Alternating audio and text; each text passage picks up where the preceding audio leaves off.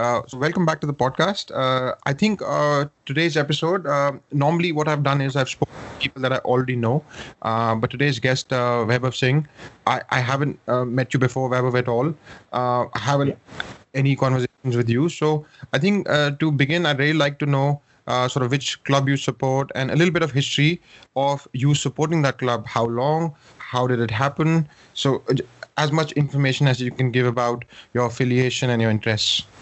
Sure. Hi, Mac. Thanks for having me over.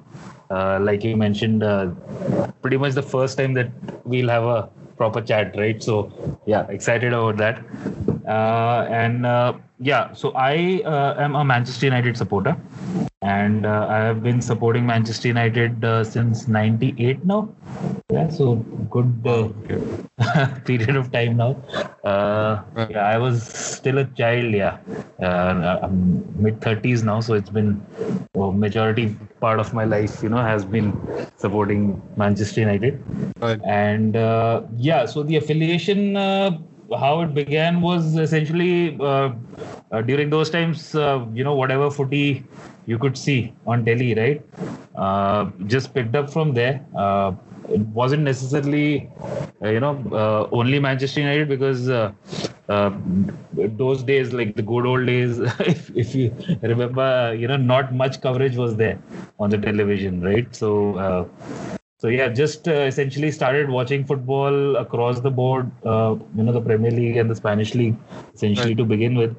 And the team, essentially over the few weeks and months, you tend to start affiliating yourself, right, to a certain style of play.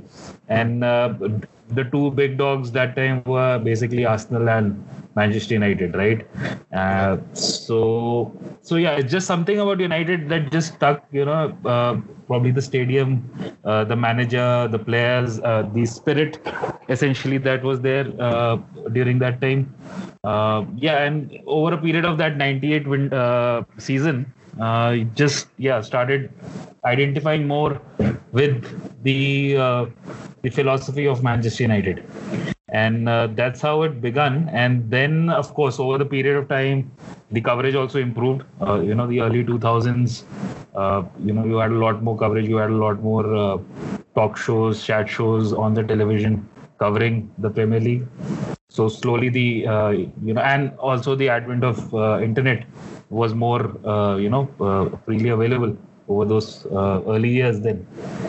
So that's how it began. And then, of course, then a deep dive into the history of the club, what the club stood for. It's just been up and up from there. Yeah. But, at that time, you rightly said that you had two options. You had either Arsenal or United, and you identified with United more. Can you sort of illustrate why more United? Why, what about Arsenal did not sort of call to you, and what about United did?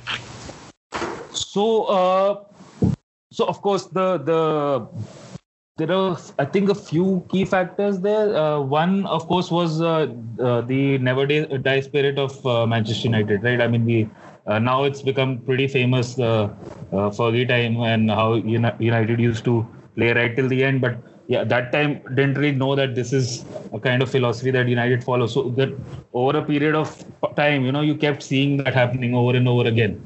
And you kind of, and that kind of resonated with my personality as well, right? That you're not probably the best team on that day. You're having a hard time.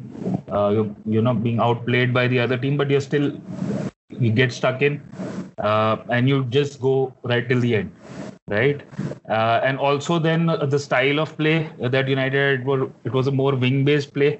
So it was faster, right. Players bombing up and down, not more of, through the middle like we see nowadays. So essentially that, and no, nothing taken away from Arsenal, or rather, in fact, even the Chelsea of that time, or the Tottenham of that time, or Liverpool of that time, because like I told you, I used to because I wasn't following any one team in particular. So I used to watch pretty much all the matches I could get my hands on. Those were attractive clubs too at that time, and especially Chelsea. It used to have a pretty attacking team at that point of time. I remember. So, but yeah, it just stuck. United stuck, and then of course, I mean, '99 happened, and that just. I mean, if you're a young, impressionable mind and you see a season like '99, especially the end, I mean, that's it, right? I mean, there's no going back from there. Yeah. So, yeah. I think you and I were in similar circumstances, and I think you chose United and I chose Arsenal, and so I think right about the same time. I guess for me, I think probably it was 2001. So okay. I mean, I really want to. I think that is an old time, and I think also the football, as you pointed out, that's played there. I really want to get into it straight away. So trying to understand, how you feel about just how this year is going to pan out. I think it doesn't matter that you lost the first game. It's not a big deal. Doesn't define your season. But I'm trying to really try to understand what you think Ole stands for. I can't say his last name perfectly. So what he stands for. What do you think his vision is in the year coming up? And just try to get an idea of how excited you are for this year. Right. So with Oli, of course, we knew him as a player, right? And he was, again, part of that same group of players who were coached extensively over a period of time by Sir Alex, right? So in a way, you know what these players stand for, because if they were good enough for Sir Alex, to play under his tutelage, then I mean, character-wise, it does set them apart, right? So with Oli, we do at least feel that okay, he'll bring some of those ideas and philosophies into the club again. Sir Alex also, he wasn't a master tactician, for that matter, if I remember correctly, right? So, but he was a great man manager. I mean, the way he used to build the team, the way he used to motivate the team, and ensure that the team sticks together through the tough times. I think we saw that with Ole Gunnar also in the first 1.5 years, right? I mean, tactically probably is not, say at Van Gaal level or Jose caliber. Yeah. But he's basically come in and he's just steadied the ship, right? He's tried to quell some egos, remove some dead wood, bring a solidarity to the team, motivate his players, basically, just like what we saw with Martial, right? I mean, one of the major transformations since Oli has come in. So I think, that is his plan going forward as well, just to ensure that the group of players that are at United, they always, are together in whatever they do, and are committed to the cause till the end without having any personal, thought process or, some selfish motives behind what they do. And also promote youth along the way. We've already seen a couple of players. Also, a couple of players he inherited from Mourinho, and couple of them he's building up on his own. So I think that's the direction that United wants to take, and also depart from the transfer strategy that we had in the middle, right, of paying big money to big players. I think that also has, even though we did pay big money last season especially for Maguire, right? But that was like a necessity. I mean, we needed that. Right. So I think let me so I usually have a lot of friends who are United fans, and then we have many heated discussions. I think one of the reasons for the podcast is it's super, you don't have to really prepare these things. You already are so opinionated about them and you argue so much, so it's actually really easy to talk. And so I mean, I talk to them, and for me, from the outside, maybe also my opinion is a bit biased, and I'm happy to admit that. But I think what looks to me from the outside is like a bunch of transfers, but together not making sense. So I sometimes question, hey, what is the plan here? You got Pogba, you got Van de Beek, and I think there's another guy I'm missing, and it doesn't seem like from the outside. Admittedly, I don't even watch other teams' games that much. I just Right. look at the highlights, and so I'm really not trying to understand. Let me also give you some context. I think, of course, I'm an Arsenal fan, so I'm pretty sold on the Arteta story. Right. I know what he's trying to do, and I don't think he's trying to do anything revolutionary. He's trying to do what Pep has done and what Jurgen Klopp has done, which is play super high intensity football and sort of have systems. So Hmm. what happens is when you're going forward, when you're going back, there's a plan A, plan B, plan C, and then, like he said over the weekend, he said no plan can work if you keep giving away the ball, right? So he has a Right. very definite idea of what he wants to do, whether it's right, wrong, and I also don't think it's anything new. I think it's basically what Liverpool and City have been doing for a while. I know what he stands for. I know what his Mhm. strategy is. Now, of course, what I look at with respect to Arsenal is, are they able to pull it off? And the answer is no, not really. Sometimes yes, right? So I don't know if you've Right. seen the analysis of Arsenal trying to get away from the back, and what they're Right. trying to Because do they is. still need. I think they still need a couple of midfielders. I think that's where they shot. Right, but if you look at how from the back they pass it about, what is the Mhm. success of that play? That play is when you invite pressure and you sort of pass the ball around the back, as far back as the goal line, even, right? And Correct. the idea for that is to circumvent, no, not circumvent, to go through this aggressive push that the opposition is making.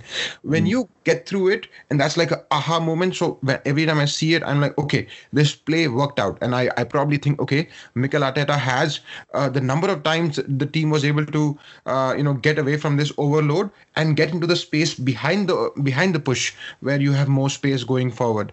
So Right. I sort of start counting, okay, how many times can they do it? And I think it's between 5 and 10 every game. And City probably does it 20 times where they can, you circumvent this overload and then get past it, and when they're pushing their high numbers, right? So Correct. in my opinion, I just think that if you can just do it 5 times a game, you have to increase it 10, 15, right? You have to just not just that, Right. just try to pass the ball through to get out of your defense, with that strategy. This is what I think. I think in the last two games, Arsenal did not do very well in this respect with West Ham, even with Leicester. I could see that even the youngsters, they are trained in the same philosophy. So I know what's going on. I don't know whether they're going to be successful with it or not. Honestly, it's just like one game or two games. You really can't get too happy, especially when you're going to visit Liverpool twice in the next week. Correct. That's for Arsenal. But on the same note, what do you think, Ole Gunnar's strategy is, or what the gameplay is going to be like? Or you think he's more of a man manager where he gets the best out of people? Right. So I still stick to the point that he's more of a man manager, because tactically I think he's just worked on two systems, and that's what we've seen over the course of last season as well.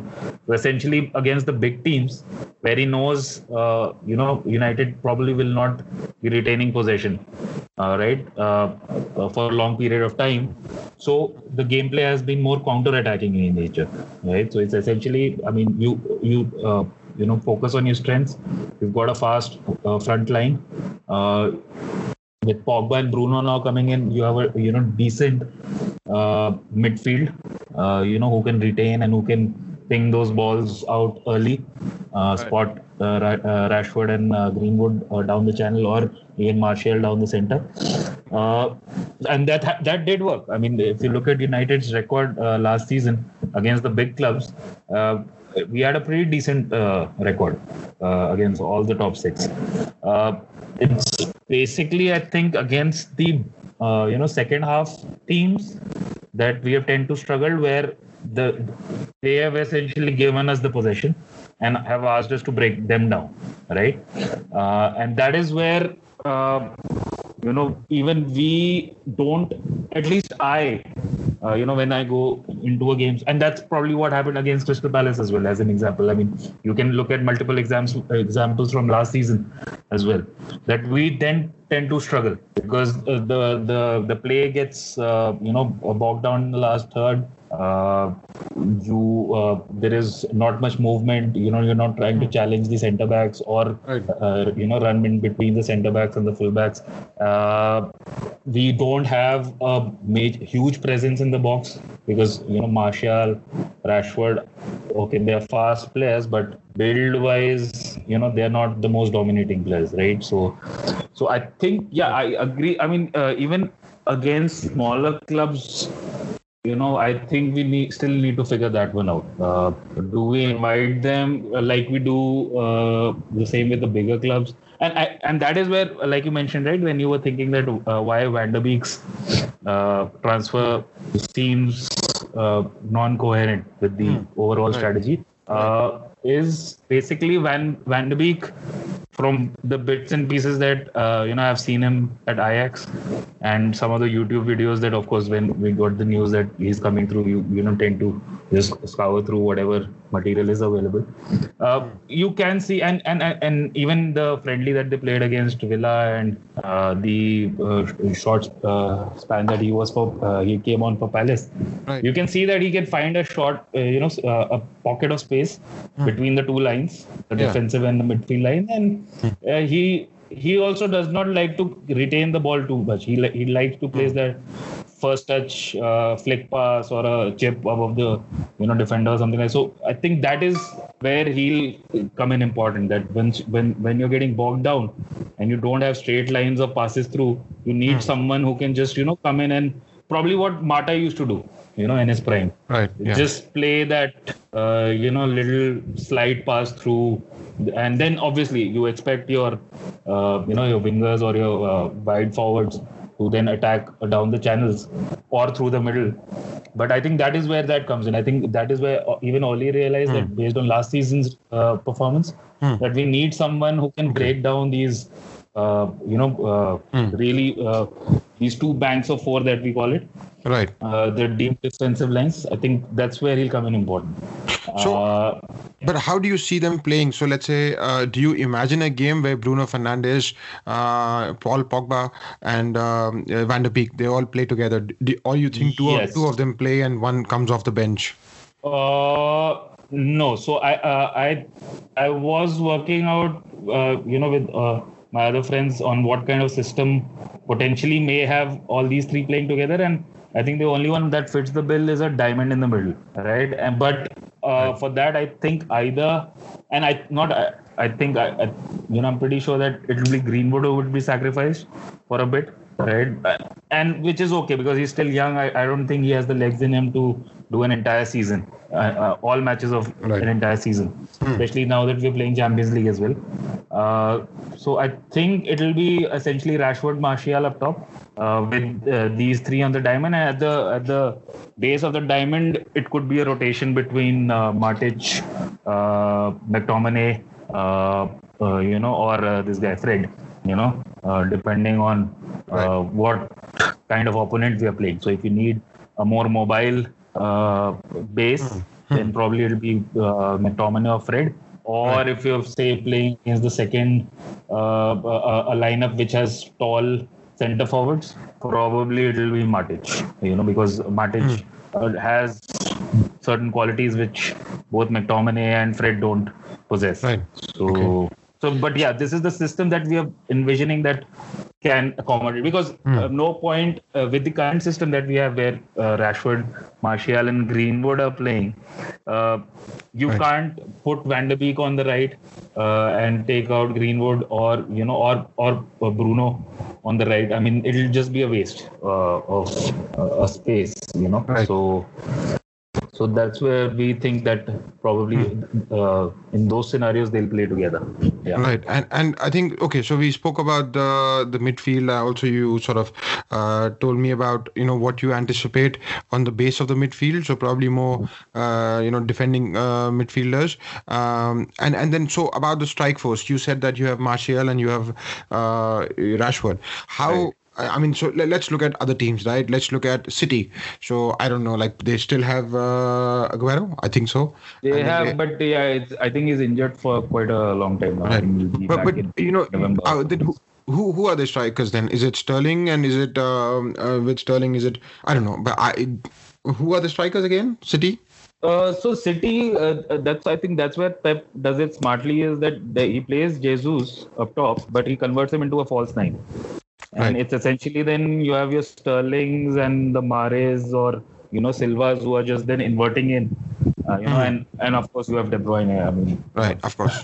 So yeah, I mean, I think that's a key component. But okay, let's look at their strike force. Let's look at Tottenham. Oh, now they have, of course, Harry Kane, and they got Bale Right. as well with other guys. Then you look at who else? Chelsea, and they got a bunch of players. Right. And Arsenal. I know that they haven't seen any success in a long time, but then they also seem to have a decently strong On sort of paper, top line. yeah, if you look at it, of course, if you have Oba, Right. Lacazette, Pepe, Hmm. I think Saka also plays front, or Saka has left. I don't know, not No, no, sure. No, So Saka he's there, right? is 19 years old. I think Yeah, he will stay. I think he's the future, really, correct. the way he's performing. But just trying to get an idea. Let's say you had to rank these teams in terms of Right. the number of goals they score. So let's say number one. Who do you think is going to score the most number of goals in the Premier League this year? Uh, I think Liverpool again. Yeah, I agree, Yeah. 100%. So I think, but it starts getting difficult now, right? So who's number two? Yeah, you're right. I mean, if Aguero would have been fit, then definitely they have a strong lineup, and especially because of the service that these guys get. But uh, let's see, City, Tottenham, Arsenal, United. Uh, yeah, I mean, it looks on par, right? I mean, City, I would, again, I think I'll say City just because probably not the caliber of strikers that they have up top, but the service that those guys get. I mean, that's phenomenal. If De Bruyne would have been at United and would have been giving the same service to say a Rashford or even though Rashford wastes a lot of chances, I think it would have been like we would have been in a different level altogether. So I would still suggest Liverpool, City. I think now that's where my bias comes in, that considering on paper at least the strength and also the performance, actually the second half performance from last season, the trio of Greenwood, Martial and Rashford, we did pretty well. Yeah. So I would put United third, uh, Arsenal fourth, and Tottenham fifth. And by that I think United and Arsenal will be pretty close. Tottenham, the only problem is that they rely heavily on Kane and Son. And Kane, over the last 2 seasons, we've seen that he tends to get injured, and his injuries usually are a little more, long in nature. He doesn't get the short injuries. So if he gets injured, I hope not. I don't ever hope for a player to get injured, but yeah, I mean we've seen that pattern over the last 2 seasons. So that's why Yeah, I but they think have Bale, right? They have Bale, they have Son. Bale. Yeah, I mean Bale, he's been out of action for such a long time. I mean we're not really sure what we're gonna get, right? Right. Of course, historically, yes, he's been a top player. But again, Bale is, from a fitness point of view, is also not, the most consistent. At Right. Madrid Yeah. also, he Hmm. used to frequently get injured and get out of action. So that, I think, if Tottenham and Tottenham again last season, we know as a club they had a pretty dismal fitness record. Mourinho, Yeah, we of we course. Yeah. saw that complaining multiple occasions that he didn't Yeah. even have probably enough players to make up the bench.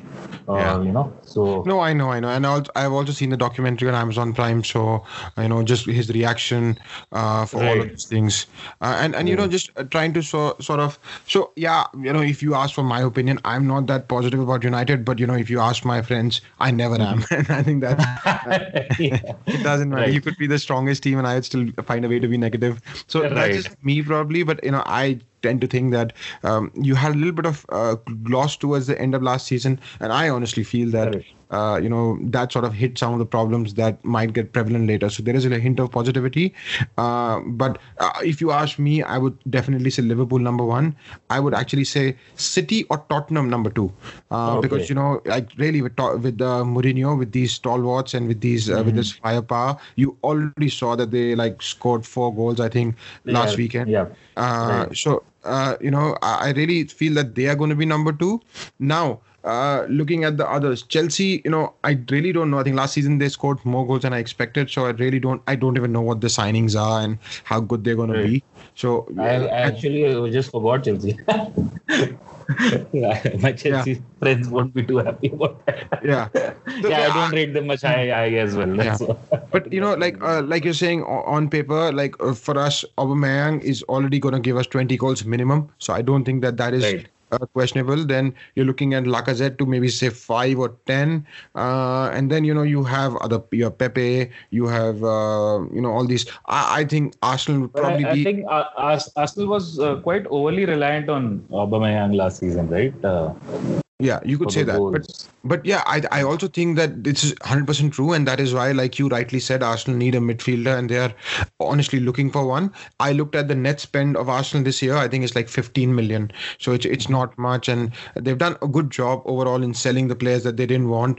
And I Right. really I agree with you that you need another goal scorer from midfield. That Saka is that, but he's 19, so He's 19. Yeah. yeah, are you really going to put all your hopes on him? So I think it's going to be first these guys, and second probably Tottenham, third Man City, and 2 and 3 could interchange. Then 4 and 5, I envision. Yeah, it's really hard. I mean, Chelsea scored a lot of goals, so I think United could be 4 or 5, and I think you're probably wrestling with Arsenal, for that number of goals scored spot. Right. So yeah, So yeah, that was another one of the parameters which I looked at was with United, at least last to the second half of the season, these three scored consistently well and spread the goals around each other.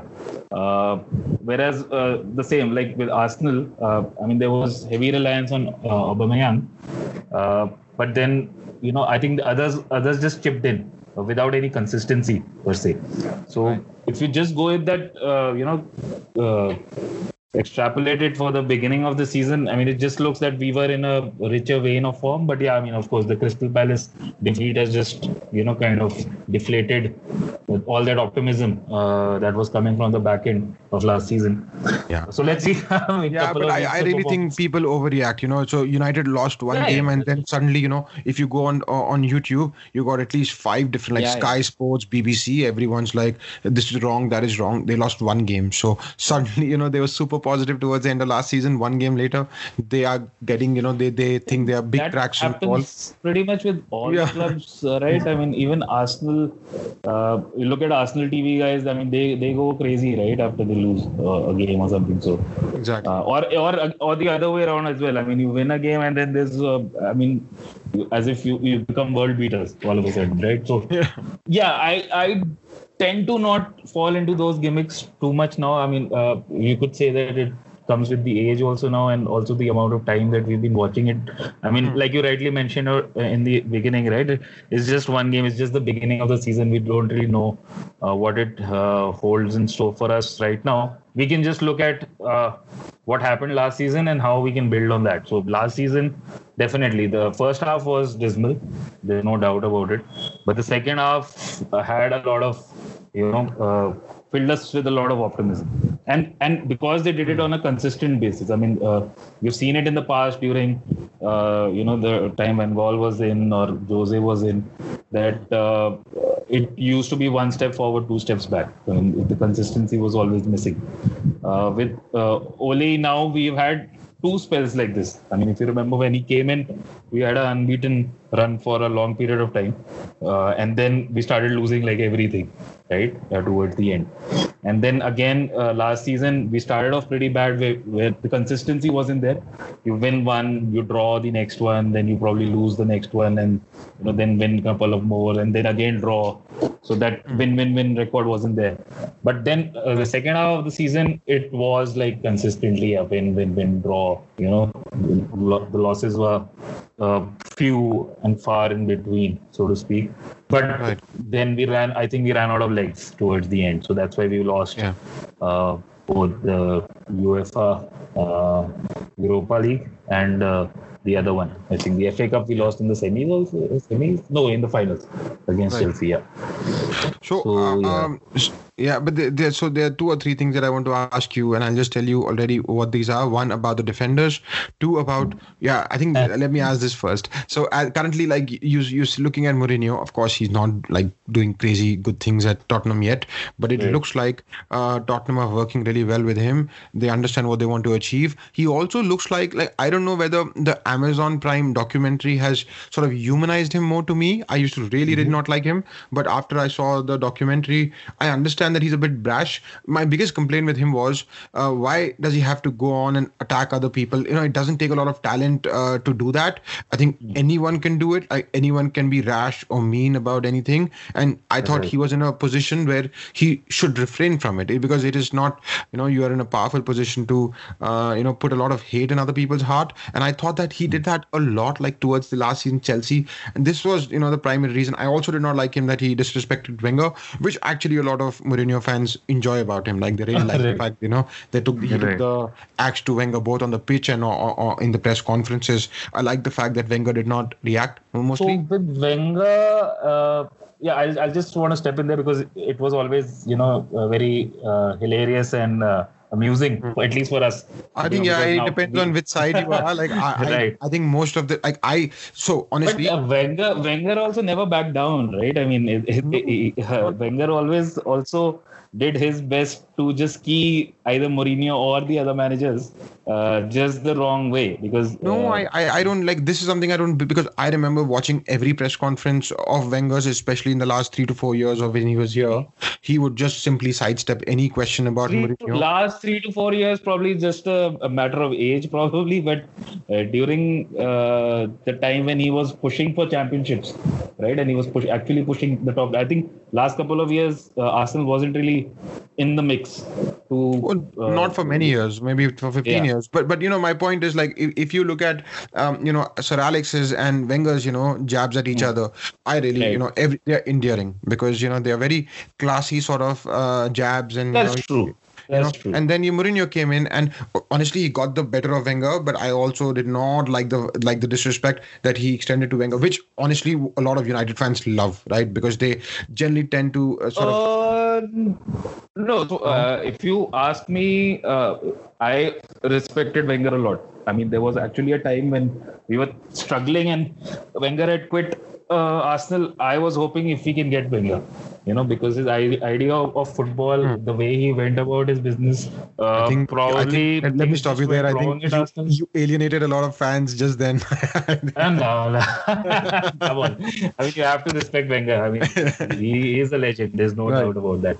Right. I think Mourinho, I think he got teased off with Wenger with some of the comments that he made. And of course, I mean, if you compare Mourinho with Sir Alex, Mourinho is a more crass character, right? He'll say, I mean, you remember that jibe that he took at him, that Arsene is a voyeur and he just wants to look into other people's businesses. Something but about. Honestly, like, it just wasn't Wenger, right? It was also, he also took even other managers. The manager he preceded after he came to Chelsea was second time. He was, so this is what I found to be. I think it's really easy to generate, all of this, controversies. Like, you see Trump now. Is it hard for him to generate a controversy? No, right? He can do it like that. But the problem is, should you be doing it? Like, that is what a lot of people ask, and that is what my opinion was. It's not about him as a coach. If it gets you the desired results, which I think it was working well for Mourinho for quite a long time. This habit of him of riling up other managers, other players, or even his players and his coaching staff, worked really well for him for a period of time, right? I think a time when even the nature of footballers were different. I think that is where we are seeing, Mourinho struggle. I think in his last couple of jobs, that his riling up of Chelsea players didn't help in his last stint. At United, getting on the wrong side of Luke Shaw, Pogba, Martial, did not help the squad. I mean, it just deflated the confidence from the players. I know where Mourinho is coming from. I mean, if you look at his first crop of Chelsea players, right, or at Inter or at Real Madrid, I mean, those were like hard men, like proper hard men, right? I mean, who could, if you abuse them, they'll abuse you back, and not go into a shell. Modern day footballers are like the especially the young ones. I don't think they take things on the chin and and bite back. I think if you use them, or if you publicly demean them, I think they go into a shell and they kind of lose confidence. That's what happened, I think, with most of the players. He did the same last season with this guy, who's their midfielder in Dombele or someone, and a few other players. I think Delhi Ali is still having a go at probably at training or during the weeks. So I think that's not working for him. I think he will change. I think that's why with Jose you never know, right? I mean, he's pleasant for the first couple of seasons, then like it happened at United. I mean, we wanted it to work. We wanted Jose to work out at United, right? But the third season just became so toxic in nature.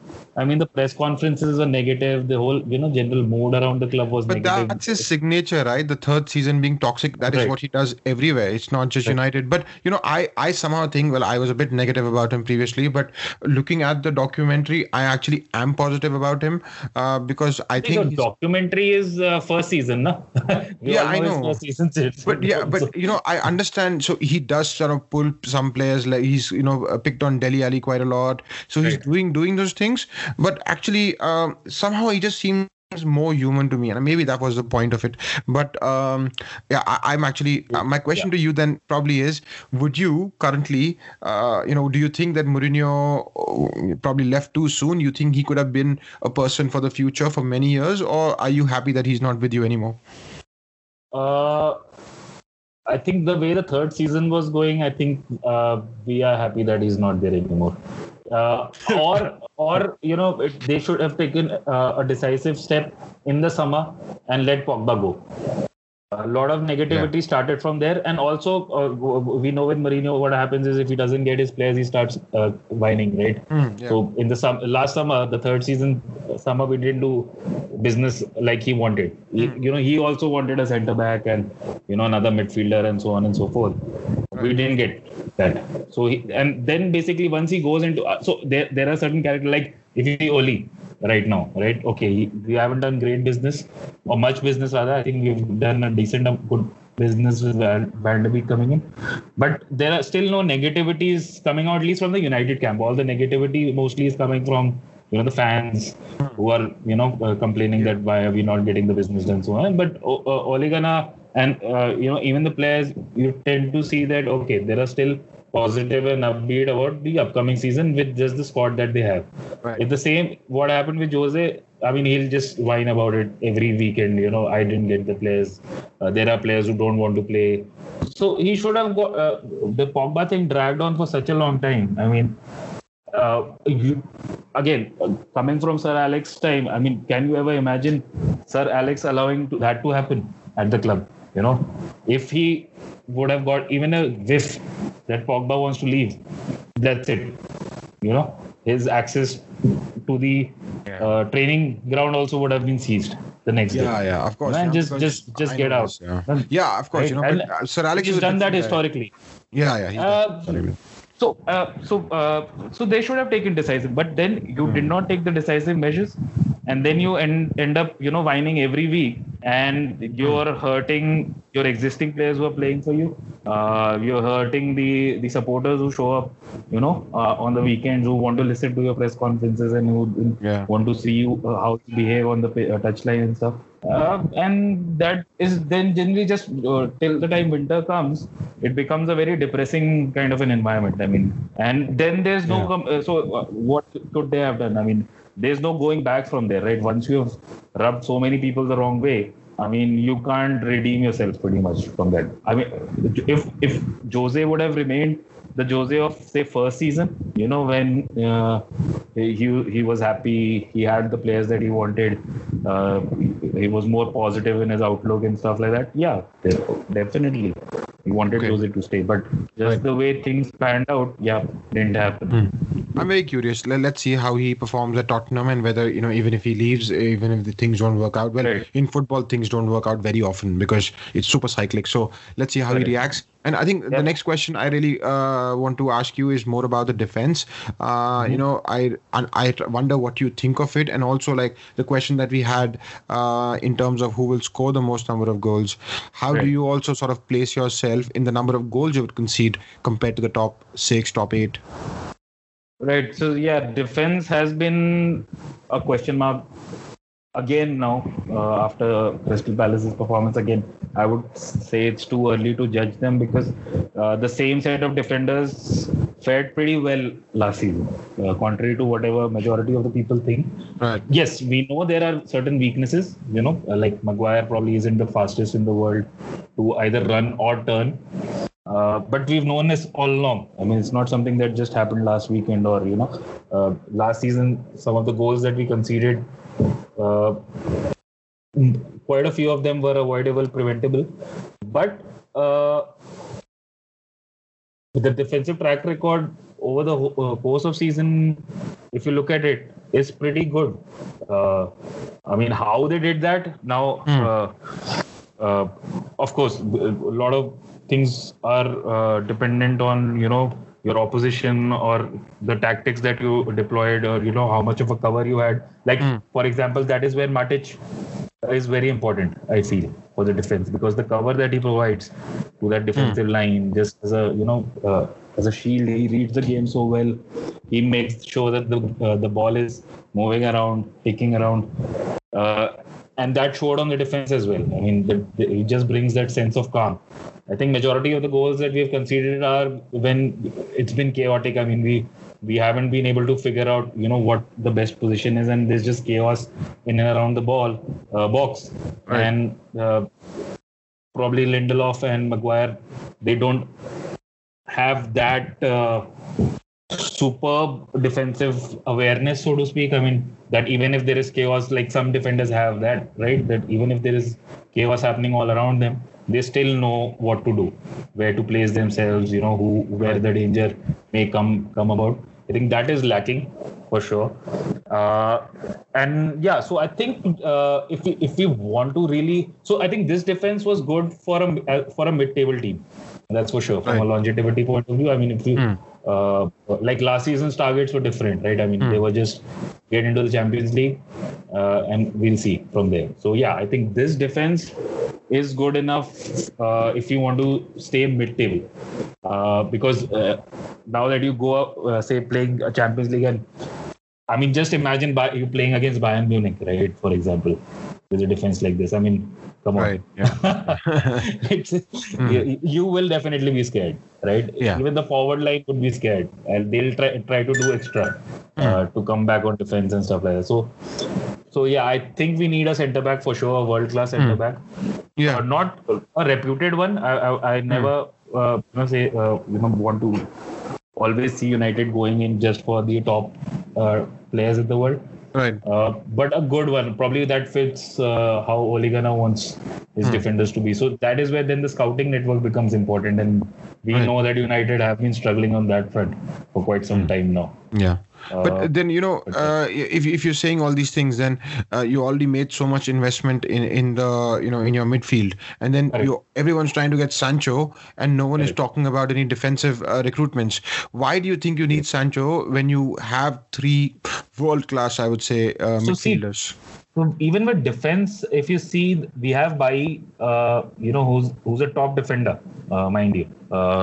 It's just that he's been a bit of a injury prone player for the last couple of seasons. But yeah, I think that's why Ole has given him an extended period of recovery time this time around. That just let's see if you can get over it. Proper. If he becomes I think this weekend we will see Bai in action. If not this, then at least this season we'll see more of him. He'll definitely be a good cover to Maguire, because Bai is good in the air. He's fast. He's a good tackler. Right? He's an aggressive defender. Unlike Lindelof, who I think is more, he tries to read the game too much, and he gets, a little confused as to where to position himself with. So Bai, and then we have two good academy, players. I mean, Swansea has been in and about the first team for a couple of seasons now. We were expecting him to break through, say last season or last season. That didn't happen again because of his injury worries. So I think, and then we have another one coming in, Tate Mengi, I think, if I got his name right. So we have those options, to give. Okay. And probably, and that's why Oli also, because you want to give your defensive pairing some time to establish each other. If you buy a defender right now, I don't think these three players will get the time that they need, which would be unfair to them, so to speak. So I think he's relying on that. It could be a risk, There's no doubt about it. Could be a big risk, but Right. we are hopeful. But see, the problem is that we want to go for Sancho because on the right we don't have any options. It's Right. not that we are waiting for someone from the academy to come in or anyone to come in and fill in that position. I mean, if you look at the bench, we don't have. So, like I said, it'll be unfair for Greenwood also to play all the games in the season, right? Again, just like Saka, he's Right. also a team. So that will be a big responsibility. I'm sure he'll like to shoulder that responsibility, but I think from a management point of view, you don't want to just bank on that. So that is why. And other than that, look at the options that we have. James, I don't fancy him much as a Right. United player. Lingard, we all know what's happening with Lingard. Yeah, he's just lost his confidence completely. Right? So Okay. I don't think it's coming back. And then apart from that, who else? I mean, Mata, you don't want him on the right because again, that is not the philosophy of football that Oli wants. Again, Oli wants to play that fast attacking kind of football, Right. especially down the channels at least. Yeah, I mean, we just run out of options, right? Okay. We let the other academy, Tai Chong, go on a loan. We released a few academy players, so we don't really have any option on the right, and that's Understood. why I think we need to buy someone. Okay. If Sancho doesn't fit the bill, and that is one of the problems that I have with United's transfer strategy is that from the very beginning, we just tend to bank on just one player. I mean, we should first of all let's not make it public. Who we are trying to buy from the very beginning, because then Twitter goes crazy, Insta goes crazy. Everyone Right. is just. I don't know what kind of transfer strategy we have. Who's leaking stuff to the press and stuff. I mean, it's chaos. Trust me. United, and especially with regards to transfers. Right. So that's something that definitely, we as a base are not happy with on how it is managed. But then even if you have that, say, okay, you're going seriously for Sancho, but you also then go for a few other players, right? I mean, it just makes business sense, because if you even tell the buying club that it's just that player that you want to buy and you don't have any other targets, of course they'll jack up the prices, right? I mean, they're not stupid to say that, okay, you just want this player and we rate him very highly. And you're not going in for other players. So then you pay the money. You pay, say, double of what he actually is worth. So, right. So I think just to wrap it up, because we've been speaking for a long time, and I think it's been a lot of fun. I have learned a lot, and also got a lot of perspective on how you see it this season. And just to wrap that up, where do you think United finishes? Let's say in the Premier League and also in the Champions League. So can you give me some predictions? Probably, what you think will actually play out. So Premier League, I think realistically, again, just sticking in the top 4 somewhere is our target. I don't think we're challenging for the season this time around as well. Right. Especially because some of the deficiencies that we discussed about, right? Unless we fix them up really quickly and they all of a sudden are also gelling with the entire squad, which I don't rate, because we already have Liverpool and City who are miles away from the rest of the pack. So definitely top 4 is a realistic target for us in the Premier League. If you ask me where in 3rd or 4th, I think Chelsea will finish 3rd. Right. And it will be a fight between United, Arsenal, Tottenham, Leicester, and always Wolves biting heels. All right. So it's going to be a tough one, but I mean, 3rd or 4th is where I would place, And Champions League, I'm not too hopeful. I mean, if we just make it to the knockout stages, probably win the first knockout round, because that's usually, again, the second team, or again, depending if we finish top of the group. I think first round of knockout we should go through, and then unless some magic happens, some European magic comes back for Oli, I definitely don't see us going into the semis or in the finals for sure. Right. And as a United fan, so let's look at these 3 coaches who were previously players with the club. So Frank Lampard, Mikel Arteta, and then Ole Gunnar. Let's say you had to, as objectively as possible, because you cannot be objective as a fan. How would you rate these guys, and in which order? So just for the sheer consistency and the longevity in the English game, I would say Lampard on top, no doubt. Right. I mean, the service that he's given to Chelsea on a consistent week in, week out basis was, out of the world. Then I would say Oli, because, okay, he wasn't the most consistent player out of at least these three. Right. He was more of our, from the bench, coming from the bench and doing his stuff. But he's done it at the highest levels. He's done it while winning Premier Leagues and Champions Leagues and FA Cups and stuff. He's done it on the big occasions, right? So that's why he goes second. And Arteta, I mean, yeah, he was with Everton for the longest time, right? Right. Good player, but Everton didn't achieve much. Then I think he came to Arsenal again when Arsenal was towards a downward trend overall. Yeah. I think max you guys won was the FA Cup or the League Cup, I think, during his time. Yeah. Right? So even though he's a good player, but if you just look at this, because to be the best, you have to do it at the big stage, right? Arteta never probably got the big stage, right? True. With Arsenal. Yeah. So that's why I generally tend to think that Arteta is a better coach than he was a player. But he's a better coach for sure. Yeah, like, compared to how he was a player, I thought he was a pretty average player. But what my opinion is that actually someone, or at least Pep, somehow saw something in him that he did not actually. So if you look at Mertesacker, he is currently going, and he was a good player at Arsenal. Well, one of the players that we really liked, and he became, I think, the coach of the under-19 setup. Now 23. Now the entire youth setup. So he is a promising guy. But okay, he went through the normal stages, wherein Arteta became assistant manager to Pep immediately after his, which was strange because he did not do any other sort of coaching work before, and then he's come here and it looks positive. So I don't know how he stands with the others, but I know that he's a better coach than a player for sure. But like, he's had 6 months, so you really, I mean, it's like still you're positive. Yeah, exactly. You're positive, but you really don't know, where he'll land up. I think if if Arsenal is at third or fourth, honestly, that's a successful season. So, at least from my perspective. So. Yeah, let's see. But on the other hand, he's convinced Aubameyang to stay, and I think Aubameyang would not always be happy with not winning anything. So as every fan does, I am a little bit extra hopeful or a little bit extra positive, but that's not unique to me. I think everyone is about none of us, right? Yeah.